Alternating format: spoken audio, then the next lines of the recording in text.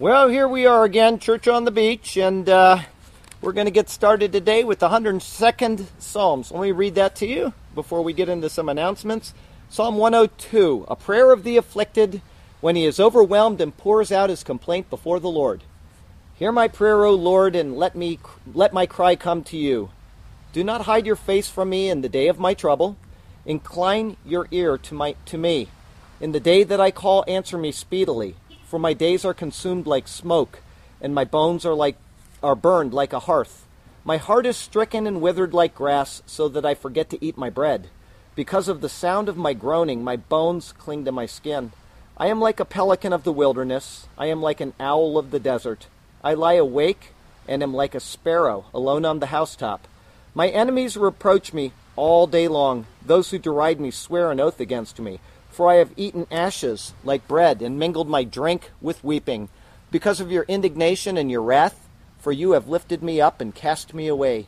My days are like a shadow that lengthens, and I wither away like grass. But you, O Lord, shall endure forever, and the remembrance of your name to all generations. You will arise and have mercy on Zion, for the time to favor her. Yes, the set time has come. For your servants take pleasure in her stones, and show favor to her dust. So the nations shall fear the name of the Lord, and all the kings of the earth your glory. For the Lord shall build up Zion. He shall appear in his glory. He shall regard the prayer of the destitute, and shall not despise their prayer. This will be written for a generation to come, that a people yet to be created may praise the Lord. For he looked down from the height of his sanctuary. From heaven the Lord viewed the earth, to hear the groaning of the prisoner, to release those appointed to death, to declare the name of the Lord in Zion, and his praise in Jerusalem. When the peoples are gathered together and the kingdoms to serve the Lord, he shortened my days. I said, O my God, do not take me away in the midst of my days. Your years are throughout all generations. Of old you laid the foundation of the earth, and the heavens are the work of your hands. They will perish, but you will endure. Yes, they will all grow old like a garment. Like a cloak you will change them, and they will be changed. But you are the same, and your years will have no end. The children of your servants will continue, and their descendants will be established before you. Glorious Heavenly Father, thank you so much for this beautiful weather early in November, and we still have warm weather and blue skies and sunshine, and it's just glorious out here, and we thank you for that. And we thank you for the week that's gone past and how you've safely brought us here, brought us through every possible trial that could come along. You just kept them at bay so that we're in good health, and we're all here to praise you and give you the glory and honor that you're due. Thank you for the fish from the sea and the cattle on 1,000 hills, and for every good thing that comes from your open hand of grace. Lord, we love you, we praise you, and we want to give you the honor and the glory and the praise that you are due. So help us to honor you today during this service and to handle your word rightly so that you will be honored through that as well. Oh God, thank you above all for the gift of Jesus our Lord and Savior, and it's in his name we pray. Amen.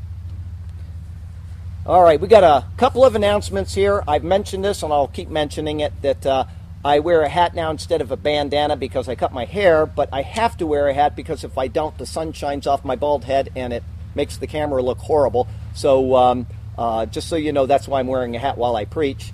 And then we have changed from 10:30 to 10 o'clock, and I know that a few of you made it, and it looks like several people haven't made it, but that's okay. And it'll be 10 o'clock from now on out here, as long as we have these trees above us. And just for the people on the video, it looks like the county is contemplating cutting down all the trees because they've all been marked, which is usually a sign they're going to take them out. And if that's the case, then we're going to have to think of something else to do because we can't meet in the hot sun in Florida, and also the wind will be very strong without these trees. So we'll have to just see how things go in that context. But for now, at least we're here to meet in the Green Cathedral. And I mention this from time to time, is that if anybody wants to be baptized, there's water right off to the left, and baptism is a picture of our acceptance of Jesus Christ.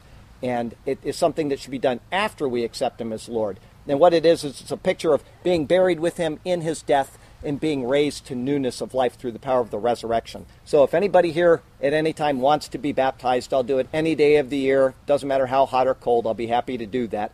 And I look at it as an honor. We still have Paul and Elaine for another probably month and a half in Japan as our missionaries, and they will be coming back after that. I don't know when they'll be in Sarasota, but I'd ask that you would continue to pray for them until they've completed their missionary work over there. And I know that they've had just a wonderful year, and the pictures they've sent and the stories that they've told so far have really been wonderful. They've blessed me every month with their monthly update. And I mentioned this for the past 2 or 3 months. I'm going to mention it for the last time today, is that Tuesday is the upcoming elections. And we have moral choices to make in this nation, and I would hope that each person here would make the moral choice that is founded on the Bible. One particular party, the Democrat Party, supports abortion and homosexuality, which are anti-biblical precepts. And so I would ask people to consider those concepts when they go in to vote. If you've already voted, then your choice is made. But I do not believe that we can separate ourselves from the moral decisions we make. And voting in this country is a moral decision. And it's more and more so as time goes by. This is our 48th sermon in the book of Genesis. And it's been so far a wonderful adventure. Today we come to one of the real pinnacle chapters of Genesis and what it pictures. It's going to take us 2 weeks to get through this sermon, but it is astonishingly beautiful in what God is showing us through Abraham and his son Isaac. And one other thing for people that are here, and anybody that's in Sarasota that watches this on video, is that I have 1 million bromeliads at my house. And if anybody likes bromeliads, they're very easy to maintain. You can plant them anywhere. You can plant them up in trees or, in the ground, and they don't die. They just keep living because they get their nutrition out of the air. But every year I pull out hundreds and hundreds of them, and I have to throw them away if nobody takes them. So if anybody wants bromeliads, I live right down the road. You can stop by on the way home and pick up all you want. I got millions of them. And let's see here. Is there anything else in the announcements? I think that's all of those. So what I'm going to do is we'll have a New Testament reading, which today will be Romans 8, verses 1 through 11. And as I say each week, I don't prepare for this. I just read, and if anything comes to mind, I real quickly give an analysis of it. But there's nothing, it's not like an in-depth Bible study or anything, just so that we can have the New Testament read to us. Because if we didn't do this, it would be, another 35 years before we got through the Old Testament and into the New. So it's good to be reminded of the fulfillment of the things that we're looking at now. Chapter 8, verse 1, there is therefore now no condemnation to those who are in Christ Jesus, who do not walk according to the flesh, but according to the Spirit. Paul's been speaking about the Spirit and the flesh for during chapter 7, and that the principle of coming to Jesus Christ is the moment that you accept him as Lord and Savior. The Bible says in the book of Ephesians 1, verses 13 and 14, that you are sealed with the Holy Spirit. It happens the moment that you accept that you cannot save yourself and you ask Jesus Christ to be your Lord and Savior. And so he's saying that those people that are now sealed with the Holy Spirit, they should be walking according to the Spirit as well. And he's saying there is no condemnation in those people. And what that means is that you are saved, you are eternally saved. And there are verses that people will come to you and they'll say, well, salvation isn't eternal and you can do something wrong and you can lose your salvation. And they'll try to confuse you with that. And if you ever have somebody propose that to you, or you see something on Facebook that kind of scares you away from that, send me an email, and I have done an evaluation of the entire New Testament. I've done a daily devotional now for many, many years, and we're all the way to the book of Revelation now, Revelation 21:3, I think, or something. But I can show you where their flaw is. And what they're doing is they're taking a single verse out of context. You cannot lose your salvation, but you sure can lose your joy, and you can also lose your rewards. So please hold fast to your faith in Jesus Christ, and don't let that slip. For the law of the Spirit of life in Christ Jesus has made me free from the law of sin and death. The law of Moses brought about sin and death. Remember we talked about that is that we may not have even known what sin was until God gives us a commandment. And as soon as he gives us the commandment, sin revives in us. Why? Because all of a sudden we know that we're a sinner. I didn't know what coveting was until God said, don't covet. And all of a sudden, God says, don't covet, and I become a sinner before the law. And that brings about death. Because as Moses said, if you do these things, you will live by them. But nobody can do them. Nobody can meet the strict demands of the law. Hence our need for Christ Jesus. Verse 3, for what the law could not do, in that it was weak through the flesh, meaning me, I know that I can't do this thing, I'm going to screw up 400,000 times a day. He says God did by sending his own Son in the likeness of sinful flesh. On account of sin, he condemned sin in the flesh. Jesus Christ stepped out of eternity and put on humanity, and he lived the law that we cannot live. He came in the how did he say it? I don't want to misquote that. He says, he in the likeness of sinful flesh. He did not inherit Adam's sin, as all people do. Sin travels through the Father, so we inherit sin through the Father. He was born of the Holy Spirit and of Mary. He had no human father, and so sin did not transfer to him. Likewise, he lived sinlessly for the entire time of his life, and then he gave his life up as a sacrifice for our sins. All right? And by doing that, he condemned sin in the flesh. Sin is now dead to us because of what he did, not because we are now sinless. We don't want to make that category mistake, and many denominations will. They'll say you can attain a state of sinlessness in this life. No, we are totally reliant on the work of Jesus Christ until the day we close our eyes and are glorified by him. Okay, verse 4, that the righteous requirement of the law might be fulfilled in us, who do not walk according to the flesh, but according to the Spirit. It is a transfer. Adam sinned, we received Adam's sin. Jesus Christ did not sin. By calling on him as Lord and Savior, he transfers to us his sinlessness. That doesn't mean we're sinless, but we are sinless in his overall corporate body. And so we are positionally sinless in him. His blood covers anything we do. And so when God the Father sees us, he does not see our sinful state. He sees Christ's righteousness. All right, and I've just lost my place, so give me a second. Verse 5, for those who live according to the flesh set their minds on the things of the flesh, but those who live according to the Spirit, the things of the Spirit. Now, Paul is making an obvious connection here that when we come to Jesus Christ, our minds are set on the things of the Spirit. But we can lose that, and it's important to understand that. If you read the book of 2 Peter chapter 1, and you go down all the way to verse 9, he says that there are people that actually forget that they are saved. It doesn't mean that they're not saved anymore, and Peter makes that clear. But what he does say is that we should add to our salvation, kindness and brotherly kindness and love and all of these things. He goes through a category of things that we should do, one increasing to another. And by doing that, we will be holy in the presence of the Lord. But we can actually not do those things and come to the place where we have forgotten that we were saved. And a lot of people will actually be taken up at the rapture, and they will be surprised, standing in the presence of the Lord saying, I'd forgotten that I was saved by your precious blood. But Paul is letting us know that we should not walk according to the flesh, but according to the Spirit. Verse 6, for to be carnally minded is death. Well, of course, that's true. That goes back to what he said about the law. When we have our mind on the things of the flesh, it brings about sin and death. But to be spiritually minded is life and peace. So if we put our mind on the things of God, then we will have that life coming up in us like a wellspring, and we will have peace with God, not striving against him. Verse 7, but the carnal mind is enmity with God. You're fighting against God when you're in the flesh. And all you need to do as a proof of that is just go on to Facebook, and anybody that's never called on Jesus Christ will always have a war going on inside of them. They're at enmity with God. And as a matter of fact, the book of Ephesians says that if you have not called on Jesus Christ as Lord and Savior, you are a child of wrath. You are under God's wrath until you come to Christ, and then you're adopted as a son of God. So there's this giant contrast between the two. But to be carnal-minded is enmity or fighting with God, for it is not subject to the law of God, nor can it be. All right?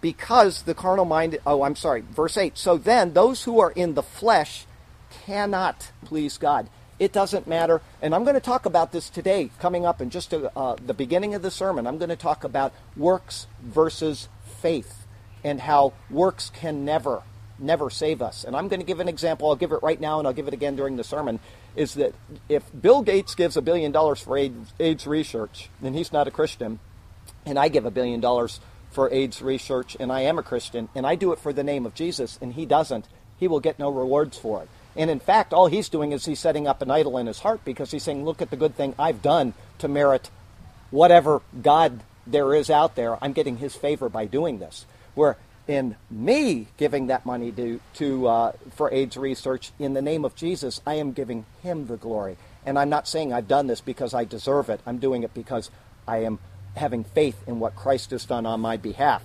Okay? So, you cannot please God if you're in the flesh. Verse 9, but you are not in the flesh, speaking to the people that have called on Jesus, but in the Spirit, sealed with the Spirit the moment you believe. That's Ephesians 1, 13 and 14. I said that earlier.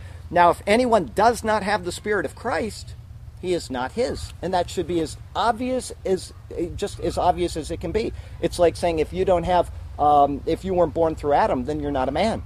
Obviously, if you're born through Adam, you are a human being. And it doesn't matter what color you are, it doesn't matter how tall you are, or, if you're fat or skinny or anything else. It's obvious that that's a human being. Nobody walks up to a panda bear and says, oh, there's a human being. And nobody walks up to a human being unless they're really depraved and says, that is not a human being. We have hopefully overcome that in this nation, but there was a time when we said certain people were not human beings. But inherently, we know that they are. They're rational, thinking human beings. Okay? So, he says, where was I? And now if anyone does not have the Spirit of Christ, he is not his. And if Christ is in you, the body is dead because of sin, but the Spirit is life because of righteousness. My body and my sinful state is crucified with Jesus Christ. It is there on the cross. And the life that I am living now is being lived to God because of the Spirit that sealed me. And as I said, even if I've forgotten that precept, God never has. He has accepted me as his child. I will not lose my salvation, but I will lose my rewards and certainly my joy. Because if you go through life having been sealed by the Holy Spirit and not living for him, then he is going to be there all the time, working against you. And this happened just this week. I sent out my birthday wishes, as I do every day, to all the people that have birthdays. And one person said he was saved in high school at Campus Life or Youth for Christ or something like that. And he says, but now, blah, blah, blah. And his email, in other words, he's not really following Christ. His email, you could see the tension that he has in his own life because of not living for the Lord and the questioning that he has going on. And his email back to me included questions that he wants answered, even though he doesn't realize he does. So I told him, next time you're in Sarasota, we'll get together and we'll talk about anything you want, and I'd like to tell you about, the answer to your questions as well. And he said that he'd be happy to do so, and I know he will be, because the Spirit is in there working in him, trying to get him to understand that the salvation he received is still there, and it's fighting, warring against him. Okay, I think I read 10, but I'm going to read it again. If Christ is in you, the body is dead because of sin, but the Spirit is life because of righteousness. But if the Spirit of him who raised Jesus from the dead dwells in you, he who raised Christ from the dead will also give life to your mortal bodies through his Spirit who dwells in you. That's a little taste of the rapture there. It's not a rapture verse by any means, but you can see the logical progression of that when you get into 1 Corinthians 15 and also 1 Thessalonians chapter 4, is that Christ is regenerating our spirit in our mortal bodies, and there is someday when that will actually turn into a wellspring of eternal life, when we have immortal bodies and we are living in the presence of the Lord Jesus. Wonderful stuff from the book of Romans, and we'll go ahead and read one more psalm before we get into the sermon. And this will be the 103rd Psalm. This is a Psalm of David. Bless the Lord, O my soul, and all that is within me, bless his holy name. Bless the Lord, O my soul, and forget not all his benefits, who forgives all your iniquities, who heals all your diseases, who redeems your life from destruction, who crowns you with loving kindness and tender mercies, who satisfies your mouth with good things, so that your youth is renewed like eagles. The Lord executes righteousness and justice for all who are oppressed. He made known his ways to Moses, his acts to the children of Israel. The Lord is merciful and gracious, slow to anger and abounding in mercy.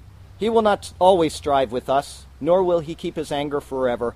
He has not dealt with us according to our sins, and thank God for that, because if he had, we'd all be gone right now. Nor punished us according to our iniquities. For as the heavens are high above the earth, so great is his mercy toward those who fear him. As far as the east is from the west, so far has he removed our transgressions from us. As a father pities his children, so the Lord pities those who fear him. For he knows our frame. He remembers that we are dust. As for man, his days are like grass. As a flower of the field, so he flourishes. For the wind passes over it, and it is gone, and its place remembers it no more.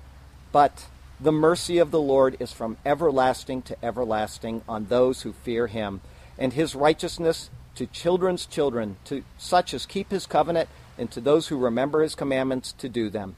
The Lord has established his throne in heaven, and his kingdom rules over all. Bless the Lord, you, his angels, who excel in strength, who do his word, heeding the voice of his word. Bless the Lord, all you hosts, you ministers of his who do his pleasure. Bless the Lord, all his works, in all places of his dominion. Bless the Lord, O my soul. Hallelujah. Okay, today we're going to go through, as I said, it's going to take 2 weeks to get through Genesis 22. Today we're going to go through Genesis 22, 1 through 8, and this is called By Faith, Abraham. Before we do that, as I do every week, I'm going to give you this day in history, starting with, it's 4 November. We're going to start with 1880, when James and John Ritty patented the first cash register. And no real big deal to me, but if you've ever worked behind a counter, you know that they do help with things, but that there are people that are always cunning enough to defeat the cash register, which the entire premise of this piece of equipment was to keep completely honest the employees of the place where these guys patented this.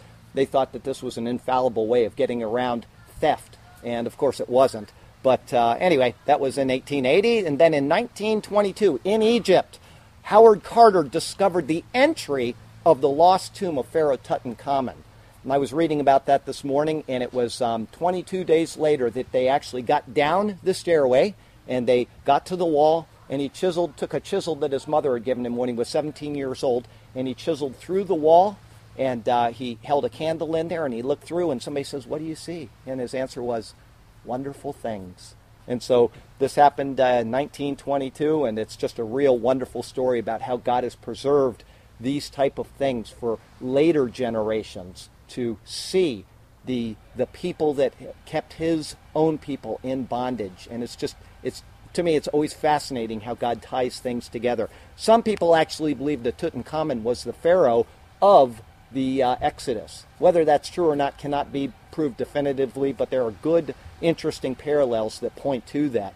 In 1939, at the 40th National Automobile Show, something that everybody here in Florida will be very happy about, the first air-conditioned car was put on display. And, I grew up with the little wing windows on the cars that we had, and eventually they disappeared. But air conditioning in a car is a real commodity down here, as you all know. Now, the next one I'm going to make a comment about, and I hope nobody here gets mad at me about it, but I want to say why I even included this, because it's not interesting to me at all. But there's just something that irks me about it.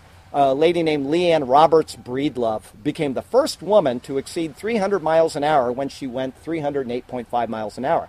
And the reason why I don't like this particular type of thing is if it said she was the first woman to go to run the mile in under 4 minutes, I would think that's a real achievement, because men and women are different physically. And so it's a real achievement to be the first woman to do that.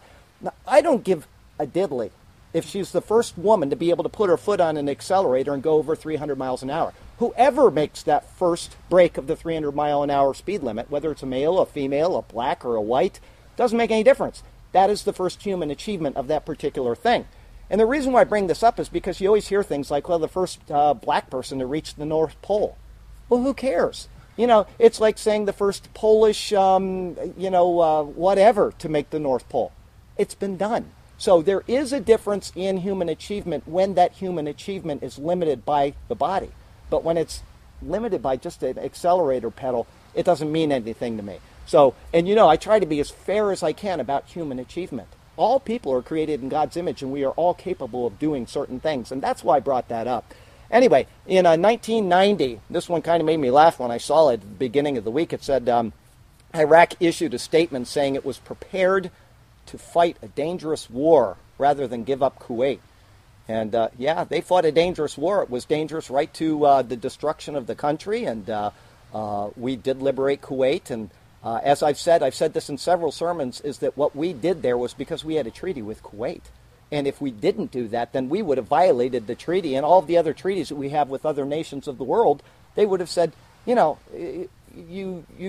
paper is no good. Your word is no good. So we were under an obligation to do this. And just today, somebody posted this crazy thing on Facebook about, how bad America is because we do these wars, and how we owe Bill Clinton an apology because he, we rebuked him about having a adulterous affair, but we conduct wars. That's what nations do. Nations conduct wars. Nations penalize robbers, and they penalize criminals. And when somebody kills another person, the Bible says that their life is forfeit. It's when we get away from the Bible that we get that kind of ideology. So just thought I'd bring that up as that this was on this day in 1990 that statement was issued. And at the time I was in Malaysia. It was a Muslim nation, and I mentioned this last week. They were all up in arms about how bad America was fighting another Muslim nation until after the war, and the Kuwaitis came through and showed the Malaysians what had been done to them by other Muslims. And boy, were they sorry for even protesting against us. It was a very, very sad display that was shown what happened to the people of Kuwait. Anyway, here we go with Genesis 22, verses 1 through 8. I'm going to read them first, and then we'll get into the sermon. Now it came to pass, after these things, that God tested Abraham and said to him, Abraham. And he said, Here I am. Then he said, Take now your son, your only son Isaac, whom you love, and go to the land of Moriah, and offer him there as a burnt offering on one of the mountains, which I shall tell you. So Abraham rose early in the morning and saddled his donkey, and took 2 of his young men with him, and Isaac his son. And he split wood for the burnt offering, and arose and went to the place of which God had told him. Then on the 3rd day Abraham lifted his eyes and saw the place afar off.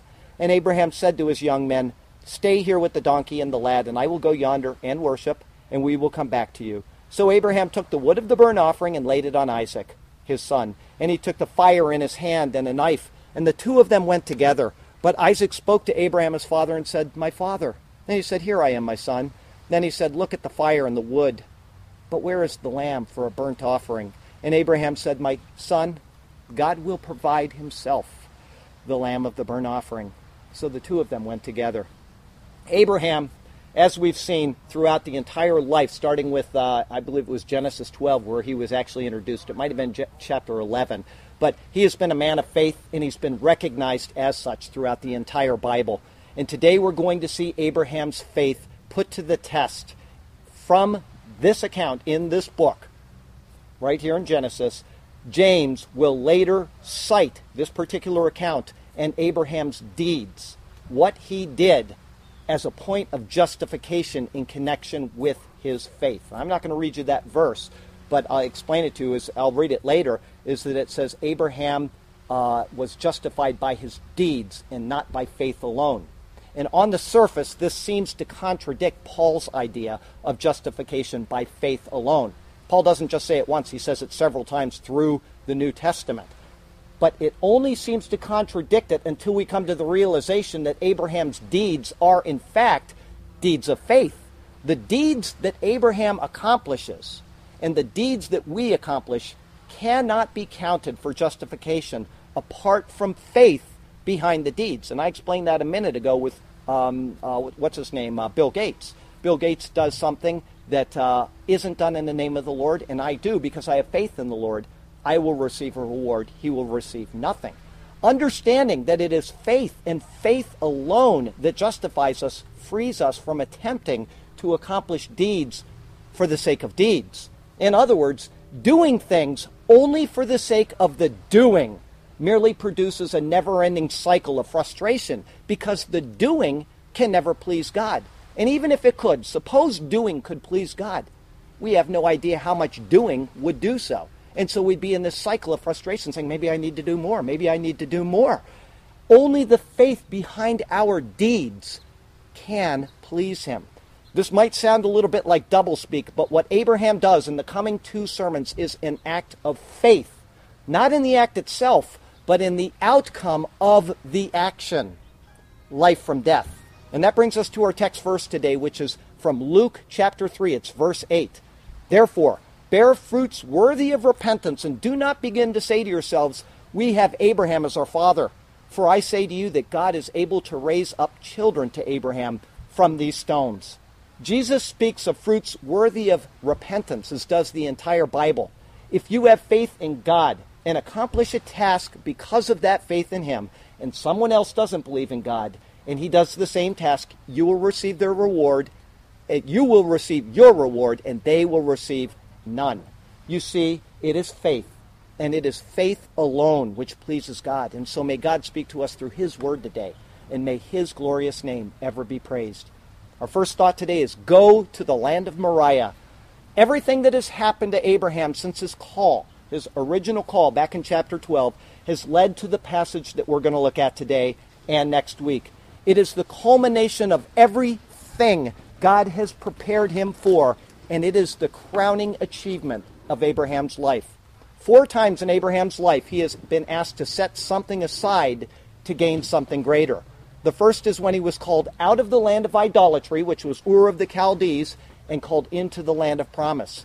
And at that time, he was given these great and glorious promises about his name and about the multitude of descendants that would come from him. He'd be the father of many nations. 7 times these promises have been made, and they've been built upon. And each step has been responded to in faith by this man of faith. The next time he set something aside was when he separated from his nephew Lot, whom he had grown up with and he was very close to. If you remember the story, Lot and Abraham were living together. They had grown in servants and in wealth and in livestock to the point where they could no longer reside together. There was fighting going on between their servants. And so Abraham graciously said, if you go to the right, I'll go to the left, and if you go to the left, I'll go to the right. So this is what occurred at the time of Lot. And during that account and after this, there are long delays between the promises made to him. And these delays have molded him into a man of patience and reliance on God's timing. He has conquered armies, and he has spoken with God as a friend. He has petitioned the Lord for the sake of his family as well as others. He was told to be blameless, walk blamelessly before God, if you remember that back in Genesis 15. And that does not mean, when he said, walk before me and be blameless, just to act blamelessly, but actually the intent behind his actions as well. In God's good timing, he received the son of promise, Isaac. And in validation that he accepts Isaac as the son of promise, he received his 3rd great trial. He was setting aside someone very close to him. This came about when he sent his firstborn son, Ishmael, away from the camp. Isaac then, along with those who would descend from him, is the highest prize of Abraham's life. And so, through this son of highest value, he will have his character tested in the highest measure. This is Abraham's 4th, and it's his greatest test, and the one which will establish him for all times as the Bible's premier example of a man of faith. Every aspect of his life has been brought into focus to this one point as a preparation for this moment. His resolve, his holy walk, his benevolent nature, his fatherly affections towards both of his sons, all of these are ready for this final immense test. What God is like is what Abraham has been molded into. And what Abraham faces is what God himself will someday demonstrate. The man and his life, particularly this point in his life, will be used to show us the very heart of God and the wonder of his love towards us. Our first verse today. Now it came to pass after these things that God tested Abraham and said to him, Abraham. And he said, here I am. After these things is talking about the events of the preceding chapter. It took us 3 sermons to get through it. In the first 8 verses was the recorded birth of Isaac up until the time of his weaning when he was 3 years old. In the next 13 verses, the account of the expulsion of Ishmael and his mother Hagar from Abraham's camp was noted. And then finally in verses 22 through 34, which we looked at last week, came the detailed story concerning Abraham's treaty with Abimelech, which included Abraham's right to the land of Beersheba. The very last verse of that chapter was chapter 21. It said, Abraham stayed in the land of the Philistines many days. And so it is after these things that God tested Abraham. And this is where we begin today. This coming account is one that is so rich and so theologically significant that no matter how closely we look at it, we will unfortunately only scratch its surface. And I don't mean us here today. I mean every human that has ever read this account and thought on it can only scratch the surface of what God is showing us. After the previous events, it says that God tested Abraham. The term used in this verse is one that is very specific, and it's been used on other occasions. It does not say God tested Abraham in the original. It says, the God tested Abraham. And it is emphatic. When we see the term the God in Hebrew rather than the term God, we want to ask ourselves, why? Why is God saying that? And the reason goes all the way back to Genesis chapter 3 at the fall of man, where Adam and Eve were tempted by the serpent. What happens here with Abraham is by the hand of the one true God. It is not a satanic subterfuge. The Bible is making absolutely sure that we note this in this verse. It is not a test, therefore, which would result in disobedience if accomplished, but obedience. As you can see the contrast between the fall of man and this here. Abraham will be obedient if he obeys. Eve was disobedient because she obeyed the words of the devil.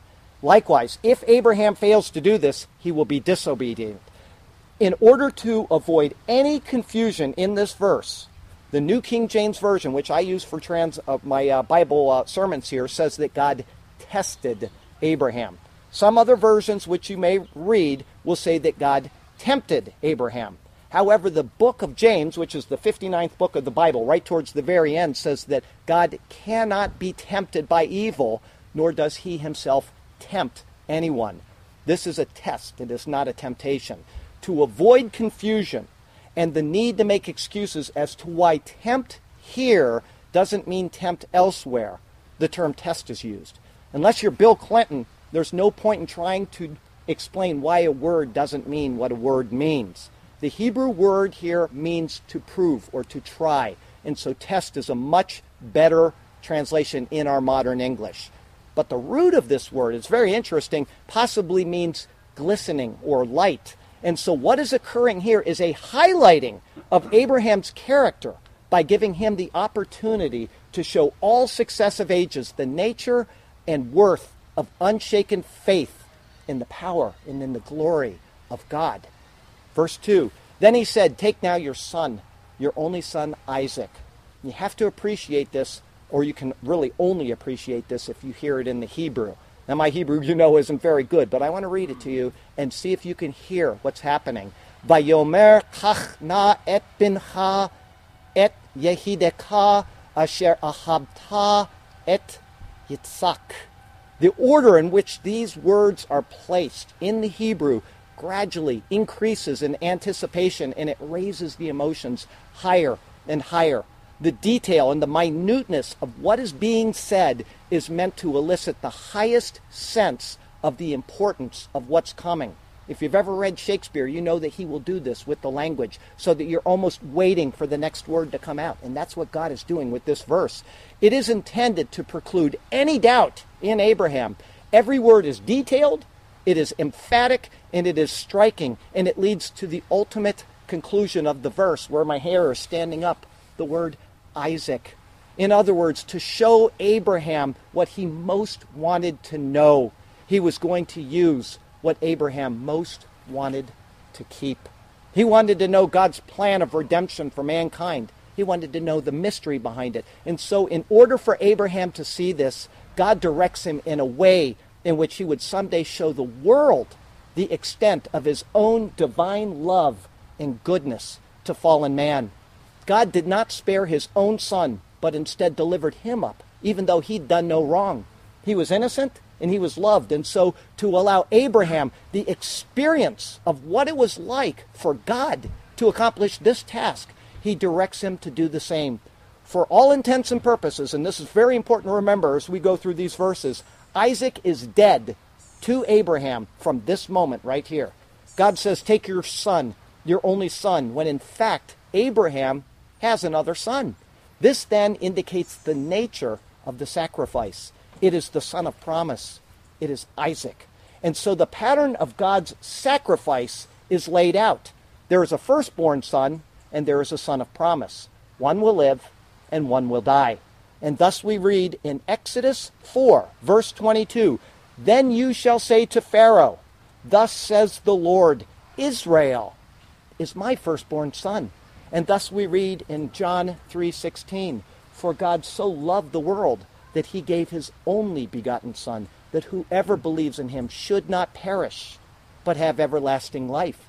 You see, God is doing something in the pages of the Bible, and we've seen this pattern at least 6 or 7 times, and we're going to see it 20 or 30 more times as we go through the Bible. The second replacing the first. This is God's doctrine of divine election. When the second replaces the first, it is ultimately pointing to the work of Jesus Christ replacing Adam. Adam is the first man. Paul explains in 1 Corinthians 15 that Jesus is the second man. We are dead in Adam. We are alive in Christ. And we touched on that during our New Testament reading today. But that is what God is doing here by showing us that Ishmael will live, but Isaac is to be sacrificed. Verse 2 continues, whom you love, meaning Isaac, and go to the land of Moriah. Whom you love is meant to indicate Abraham's highest love.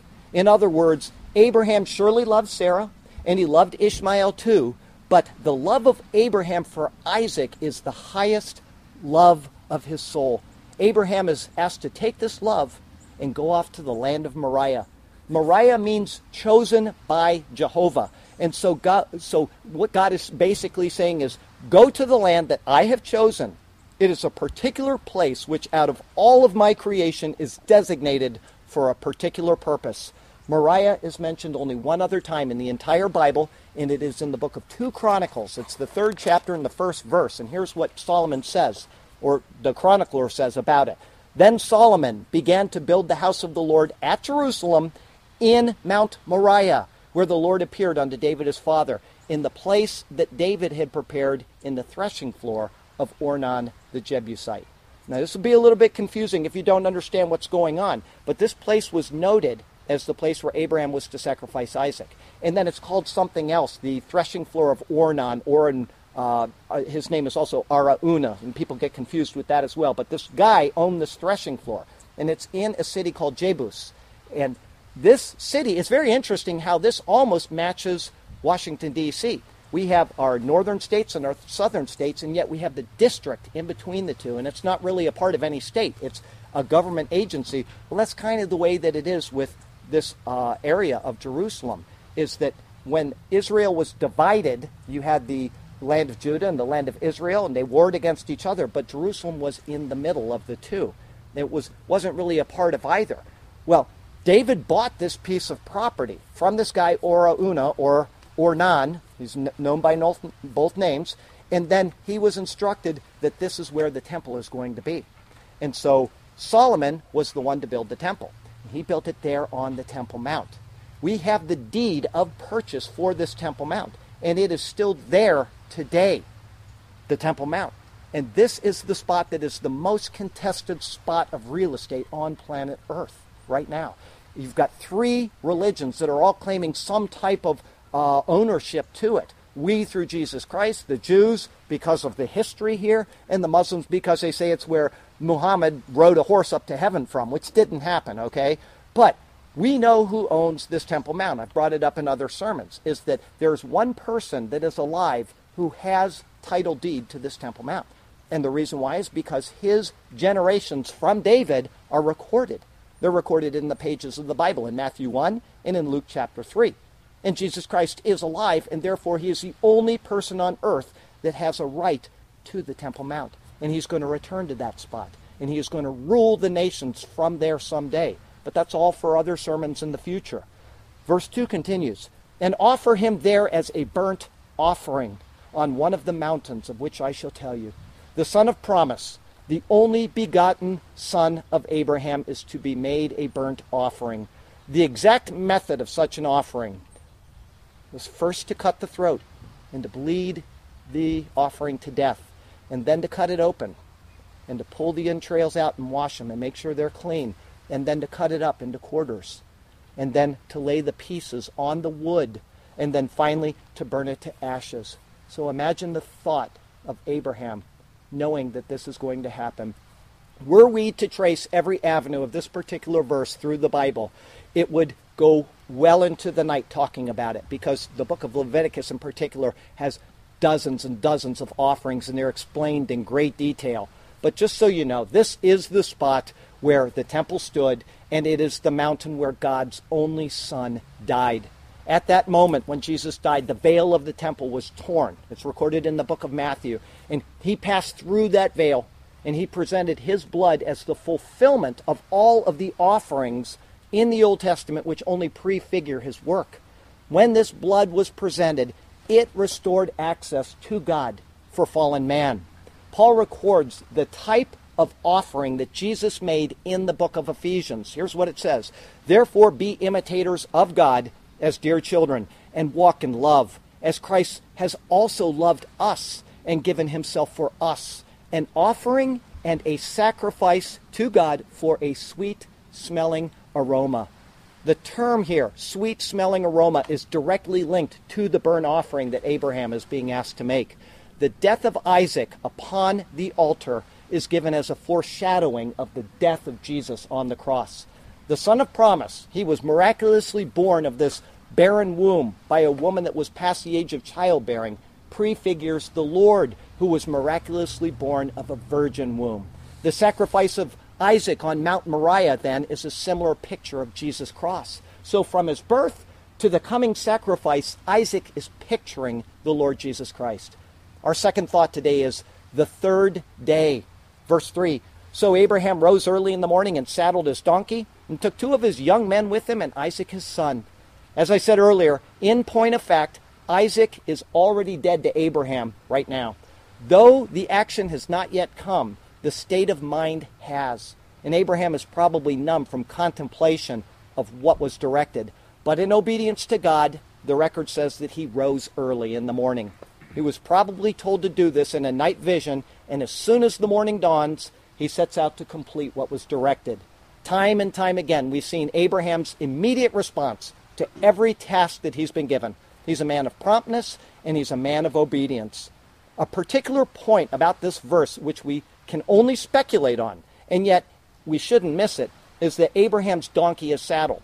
All right? When we think this passage through, and although it's unstated, Isaac will ride a donkey next to his father. It wouldn't make any sense to have one donkey with Isaac walking all the way.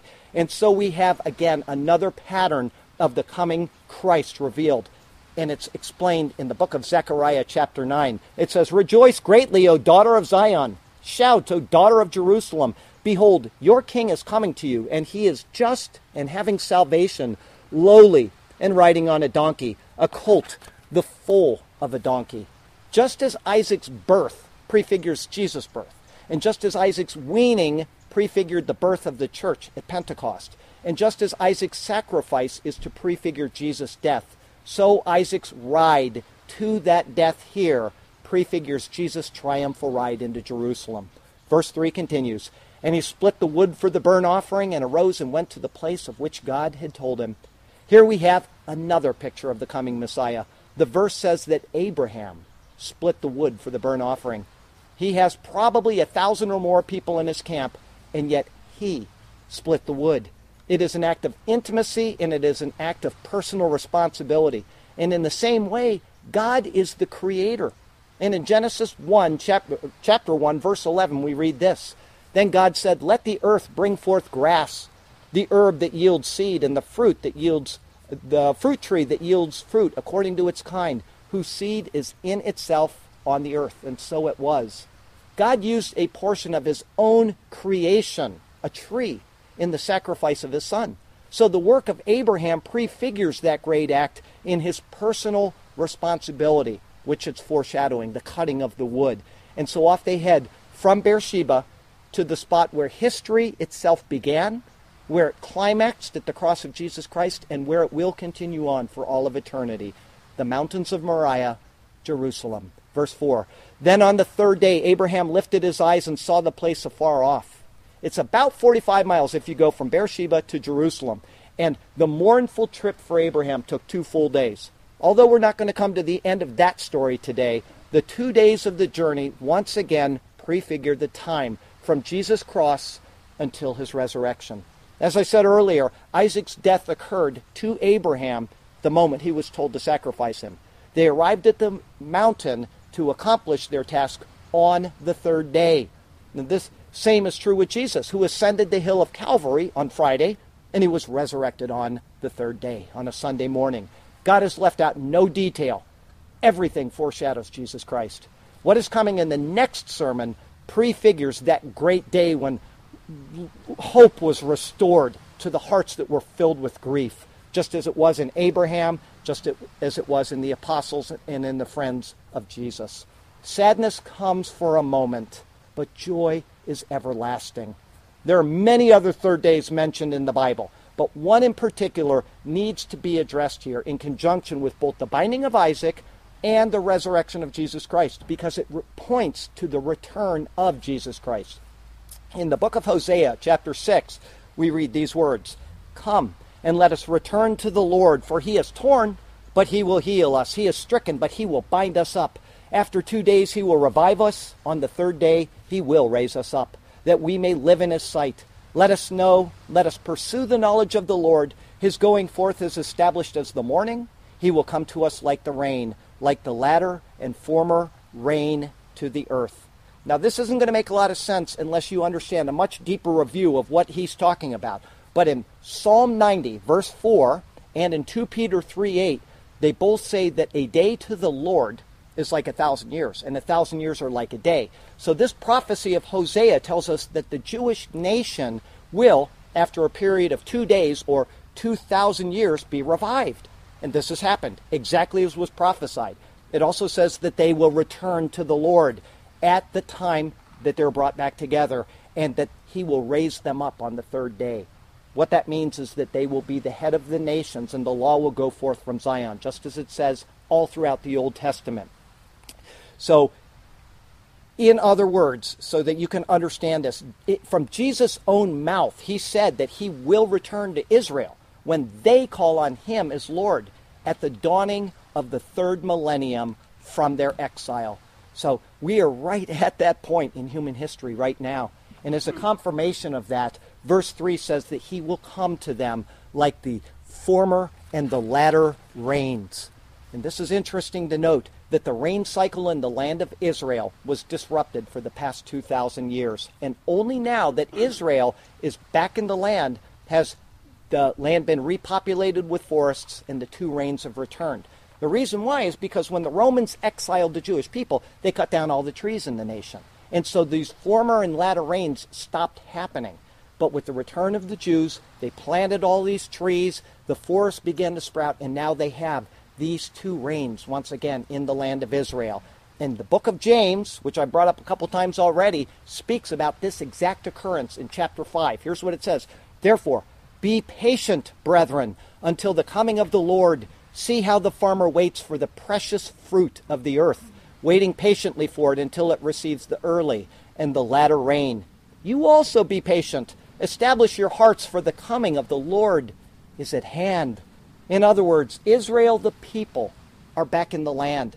Israel, the land, is again receiving the former and the latter, the missing rain cycle. And now that it has returned, the Bible assures us that the Lord's return is imminent.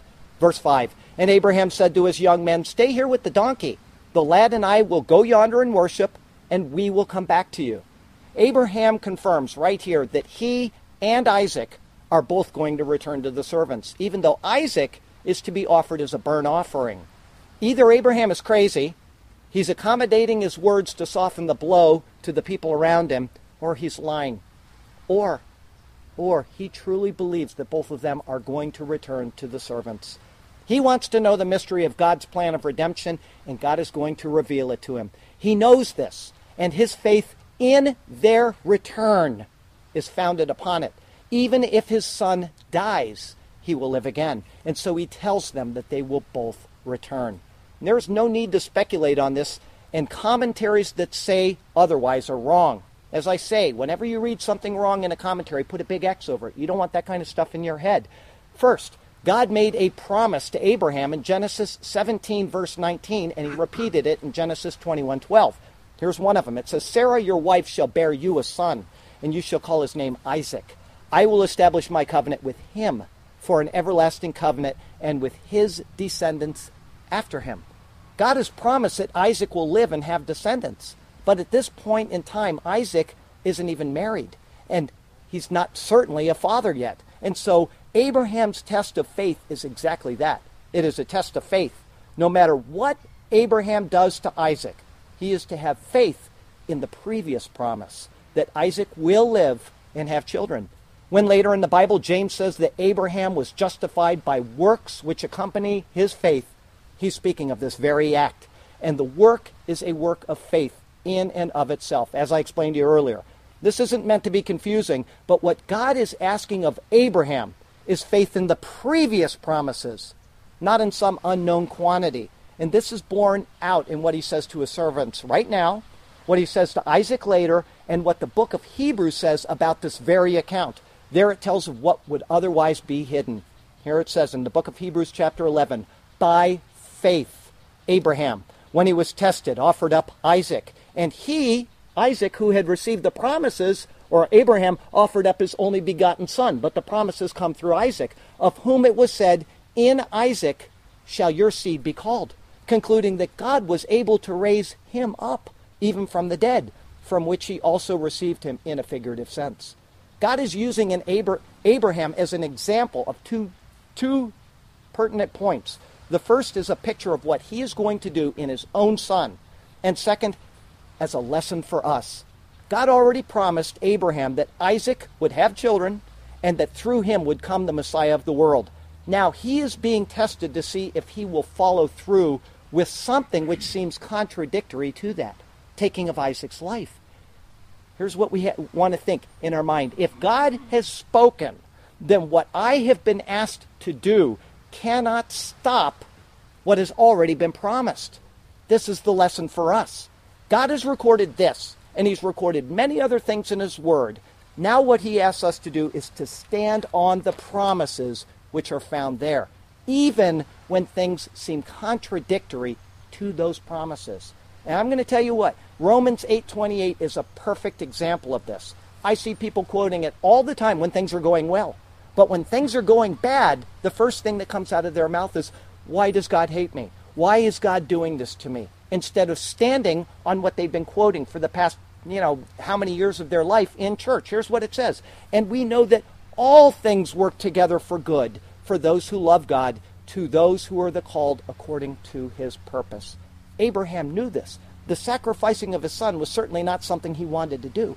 But all things are being worked together for good, and he knew that. If this is true, Romans 8:28, and it must be because it's recorded in God's word, then when something happens in our life which is bad, or which seems to contradict God's love for us, then we are to trust that what God is doing is correct. He's already got it figured out. In other words, and in very plain English, he wants us to not be unstable and not to be wavering in our faith. This is what God is trying to tell us through Abraham. Do not waver. Do not be unstable. Do not call God's goodness into question, or do not call his integrity into question. Instead, stand firm and stand fast on what he has said, such as Romans 8:28, and continue on with what he is now doing in your life. Even if it's the death of a loved one or something else bad that has occurred. He's asking us to hold fast to the promises he's already made. A good way to look at this is a combination of a couple of Jesus' words that I'd like to put together for you. Be of good cheer. I have overcome the world, and nothing can separate us, and nothing can take my love from you. What shall we say then? Paul tells us what we can say in Romans 8. We are more than conquerors through him who loved us. For I am persuaded that neither death, nor life, nor angels, nor principalities, nor powers, nor things present, nor things to come, nor height, nor depth, nor any other created thing shall be able to separate us from the love of God, which is in Christ Jesus our Lord. When he says any created thing, that means anything subservient to God. Nothing can take away God's love for those who have called on him as Lord. And that brings us to our third and final thought today. God will provide. Verse 6, so Abraham took the wood of the burnt offering and laid it on his son Isaac, and he took the fire in his hand and a knife, and the two of them went together. Once again, as we have already seen many times in these first 6 verses, this is a foreshadowing of what Jesus will do. Abraham placed the wood on his son, and he took the fire in his hand along with the knife. The wood represents Jesus' cross and our sins. In John 19, we read this about the wood. And he, bearing his own cross, went out to a place called the place of a skull, which in Hebrew is called Golgotha, where they crucified him. and the two others with him, one on either side, and Jesus in the center. In both Isaiah 53 and in 1 Peter chapter 2, the Bible records that the Lord placed our sins on Jesus. And that was a very heavy burden that he carried up that hill. And the wood was only fuel for the fire of God's wrath upon the sins of man. I've said it many times, and I will say it many more times in my life, that God is angry at sin, and his wrath is going to burn against that sin. This wrath is either going to be poured out in the crucifixion of his own Son and our acceptance of that deed, or it would be poured out in us as we receive the full measure of the deserved destruction. And personally, I choose Jesus. The fire and the knife that are being carried by Abraham is also represented in Isaiah chapter 53. There we read about the one who determined and set forth the sacrifice. Yet it pleased the Lord to bruise him. He has put him to grief. When you made his soul an offering for sin, and he shall see his seed, he shall prolong his days, and the pleasure of the Lord shall prosper in his hand. This plan, the sacrifice of Jesus Christ, was set in motion, according to the book of Revelation, at the foundation of the world. And it was the Father who determined that it would be accomplished. Just as Abraham determined in his own mind to go through with what was being asked. He carried the he carried the knife, and he carried the fire, and his Son carried the wood. What Abraham is prefiguring here is the greatest act in all of history. God the Father pouring out all of his wrath on the sins of mankind in his own Son. This passage in Genesis is given to show us two demonstrable truths. First, that God is holy, and he will judge all sin. And secondly, that God loves us, and that he is willing to step out of eternity and unite with humanity and bear that judgment upon himself. Verse 7, but Isaac spoke to Abraham his father and said, my father. And he said, here I am, my son. Then he said, look, the fire and the wood, but where is the lamb for a burnt offering? Isaac asked an obvious question here. Dad, I've got the wood, and you have the knife and the fire, but where is the lamb? A lamb is an animal of the flock. It's not something you're going to find wandering around out in open country. This makes the question all the more direct. Dad, there are no herds around here, and you didn't bring a lamb, so where is the lamb? Where does it come from? And his answer is coming, and it is not a lie. Verse 8, and Abraham said, my son, God will provide for himself the lamb for a burnt offering. So the two of them went together. Abraham has already been called a prophet of God. His words, when they are recorded in the pages of the Bible, do two things. First, they tell us what he said. And secondly, when spoken in a future sense, as he did here, they are prophecies. Abraham is not lying to his son. Instead, he is revealing two truths to us. One is that God provided Isaac, the son of promise, and the miraculous birth to a woman that was beyond the age of childbearing. And Isaac, therefore, is the burnt offering. In essence, Abraham is saying, son, it is you. But Abraham probably told him more, because it says the two of them went on together. He probably reminded Isaac that God had already promised a line through him, and that his death would not be final, or God would be a liar. That's something that's impossible. But what is also a prophecy of his words, Abraham is speaking of the coming Christ, the Messiah. And this is absolutely certain, because sacrifices were already being conducted even from the time of Cain and Abel. If those sacrifices were satisfactory to appease God, then they would have stopped being offered, but they didn't. Therefore, like everything else that Abraham already knew, there had to be a fulfillment of them in one way or another. And none of this is speculation. It is reasonable and it's understandable when taken in the context of the Bible. Abraham was merely demonstrating faith in this. God would provide the lamb. Abraham in his walk up this hill with his son was learning that Isaac is an expressive type of the Messiah. Every other sacrifice that had been offered from the foundation of the world had been those chosen by men and offered to God. But Isaac was asked for by God. And so this looked forward to the true Lamb of God, provided by God himself, Jesus Christ. Next week, we're going to see the completion of this amazing passage.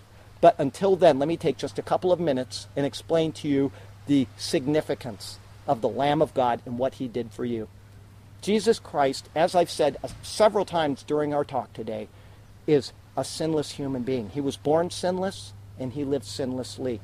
And then he gave his life up as a sacrifice of atonement for the sins of the world.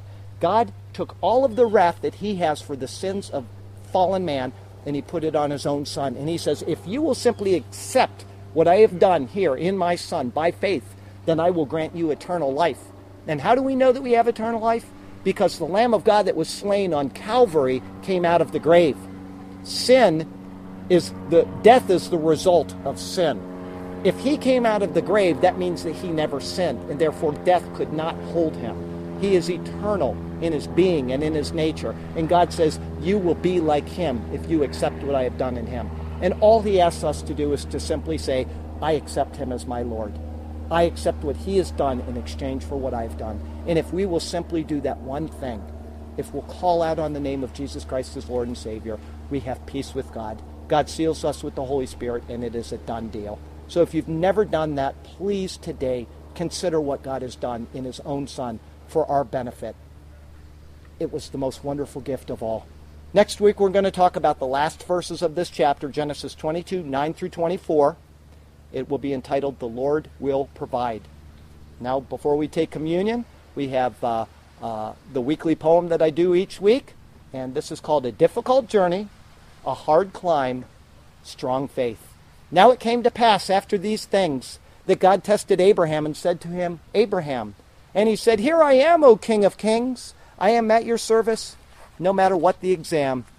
Then he said, Take now your son, your only son Isaac, whom you love, and go to Moriah, that land. Offer him there as a burnt offering. Don't be slack. Go to one of the mountains of which I shall command. So Abraham rose early in the morning and saddled his donkey for the ride. He took 2 of his young men, giving no forewarning, and Isaac his son went by his side. And he split the wood for the burnt offering, and arose and went to the place of the proffering. He went to the place which God had told to him, and it's certain the pain in his heart was quite grim. Then on the 3rd day Abraham lifted his eyes, and saw the place afar off in the distance. And he told his men to stay with the donkey and supplies. I will go yonder, this is my insistence. And we will come back to you, my son Isaac and I. This is what we will do. So Abraham took the wood of the burnt offering, and laid it on Isaac his son. And he took the fire in his hand, and a knife for the proffering, and the 2 of them went together for the deed to be done. Then Isaac spoke to Abraham his father, But Dad, here I am, my son, what is your bother? And he said, Look, the fire and the wood, but where is the lamb for the burnt offering? And Abraham spoke, and Isaac understood. My son, God will provide for himself the lamb of the proffering. So the 2 of them went together, Abraham and his son, to do the deed which God asked to be done.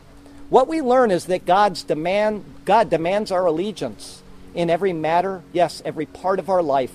Our attitude is to be faithful without belligerence, even if it means carrying a sacrificial knife.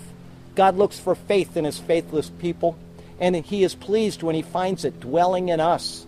It is a lesson to be taught beneath the church steeple, and when we possess it, he counts it a plus.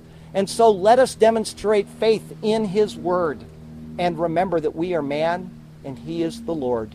Yes, he is the only one worthy of our praise, and so we shall offer it all of our days.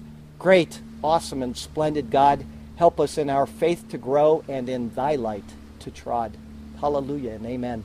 Glorious Heavenly Father, thank you for the story of Abraham and Isaac and the faith that that man possessed.